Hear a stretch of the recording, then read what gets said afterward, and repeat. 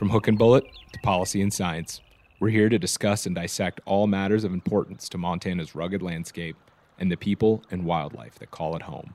This is Montana Untamed.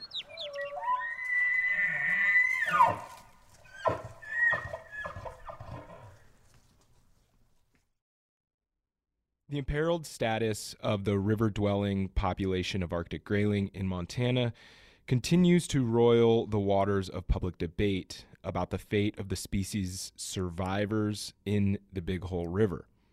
The latest wrangle focuses on the utility or futility of stocking grayling in a Big Hole watershed creek and tributaries during a time of low flows and warm water. This fall, the Montana Department of Fish, Wildlife, and Parks released Arctic grayling fingerlings into a section of French Creek previously treated to remove non-native fish. With me today is Duncan Adams, outdoor and natural resource reporter at the Montana Standard newspaper, to fill us in on the debate over the fate of this striking fish with a sail-like dorsal fin. So, Duncan, what's the basic background of the controversy about the Arctic grayling in the Big Hole River? Well, Tom, the controversy goes back decades. And that's because the last surviving population of river-dwelling Arctic grayling, also called fluvial Arctic grayling, lives in a portion of the Big Hole River. There was a population of river-dwelling grayling in Michigan, but they went extinct back in the 30s. So this is the last population in the lower 48. So because it's a distinct population segment, some people think it should deserve federal protection, and so that's been the controversy. Can you describe what kind of fish this is for folks who are probably not aware of what it is, what it looks like? Well, it's a salmonid, so it's in the same family with trout and char, some other fish. It looks like a little bit like a whitefish. It doesn't have a lot of body coloring, but it has this distinctive dorsal fin, almost always described as sail-like, a big dorsal fin that is pretty colorful, actually. So in many ways, it's a beautiful fish. It's not known to be a particularly discriminating feeder, so it's prone to overfishing from people. But it's a lovely fish. And so you talked about how some folks think that the fish is worthy of federal protection. Can you tell us how has the federal U.S. Fish and Wildlife Service been involved in this controversy? So back in 1994, the U.S. Fish and Wildlife Service announced that the grayling was a candidate for listing under the Endangered Species Act. So that triggered a process for them to look and see if it deserved protection as a threatened or endangered species. And that provoked a strong reaction, particularly in the Big Hole Valley, among ranchers who the last thing they wanted was the feds telling them how they should irrigate and how much water they could use. So that kind of was a big start to the controversy. You know, we've discussed this before on this podcast when we did an episode about a more general episode about the Big Hole River. But can you remind listeners about what sort of local efforts have been in place to conserve the species? The Big Hole Watershed Committee emerged in the wake of the potential listing of the fish. And it has worked, it's driven a lot by ranchers' concerns, but it has pulled in other people to be on the committee. It has worked to come up with some voluntary conservation measures. Some ranchers are willing to not pull as much water out of the river during low flow periods. and other things that they've tackled in terms of riparian reconstruction or revegetation of riparian zones, work on some tributaries, trying to keep cows out of the river. They've done a number of things to try and make the river more compatible to this species. And there have been additional campaigns through the years to get the fish listed.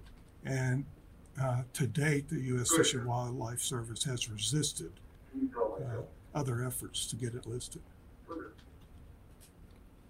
So, with all of this work being done to conserve the species without it being listed, the effort to list it has recently reemerged. Isn't that right? Yes.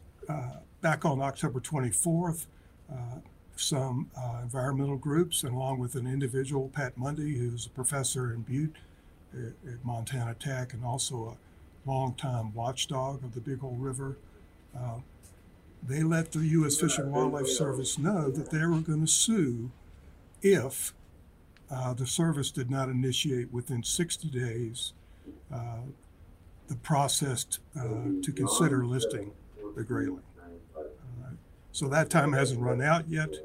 The groups that filed this notice to sue reference the last 2 summers on the Big Hole, which have been sort of drought-stricken with low flows and warm temperatures of the water. Neither of those things are good for grayling, not good for other trout species, but particularly for the grayling. They said that was kind of the impetus to try and get this listing happening again. And so, like I said in the intro, this fall, Montana Department of Fish, Wildlife, and Parks, they stocked grayling fingerlings in French Creek in the Big Hole watershed. So can you tell us, how does that process work to stock these fish? Well, in French Creek, it's been a prolonged process because there's been a lot of work done to reconstruct that creek. It was affected by mining in the past. The Big Hole Watershed Committee has been involved in that effort too. They went in, they constructed a fish barrier so that non-native species could not come upstream anymore. And then they eliminated the non-native species, and they went back with fingerlings of grayling and I believe West Slope cutthroat trout as well. And so the idea is to reestablish the grayling native species in these creeks. Now, French Creek is a tributary to Deep Creek, which in turn is a tributary to the Big Hole River. And so Fish, Wildlife, and Parks said, we're not trying to repopulate the grayling in the river. These are just focused on these creeks and tributaries. But people like Pat Mundy and others are saying, even Pedro Marquez with the Big Hole Watershed Committee saying these stocked grayling will eventually end up in the main stem of the river. So in effect, it is relevant to the main stem population probably in the long run, if the stockings are successful. So why not stock the main stem of the river with these Arctic grayling fingerlings? Well, that's actually a good question. I don't know. Again, Fish, Wildlife, and Parks suggest that's not their intention to affect the main stem population. There are questions of genetics, except that these fingerlings are from a brood stock, axolotl lake, that have roots the broodstock has roots with the big hole grayling population. So I don't know what the answer to that is. They tried years ago. They tried to stock Wise River and Trail Creek, and those efforts were unsuccessful. What are folks saying about this operation to stock grayling into the greater Big Hole watershed? Are there supporters? Are there detractors? I don't think there are any outright detractors. I think the people some of the groups are involved in the notice to sue, U.S. Fish and Wildlife Service, and Pat Mundy also said, this is just a Band-Aid approach to the main population in the river. What needs to be done is more work on limiting water withdrawals from the main river, and that's where the hard work has to happen. I think Pedro Marquez from the Big Hole Watershed Committee believes the stocking makes perfect sense, and in a few years could add to the main stem population. And are there more stockings in the hopper for Fish, Wildlife, and Parks? Yes. When I spoke with them a few weeks ago, there are plans this spring and summer to stock some tributaries to French Creek, and with the same approach with fingerlings, so that's the only other stockings I'm aware of. Well, thanks a lot, Duncan. Certainly an interesting situation and certainly an interesting fish.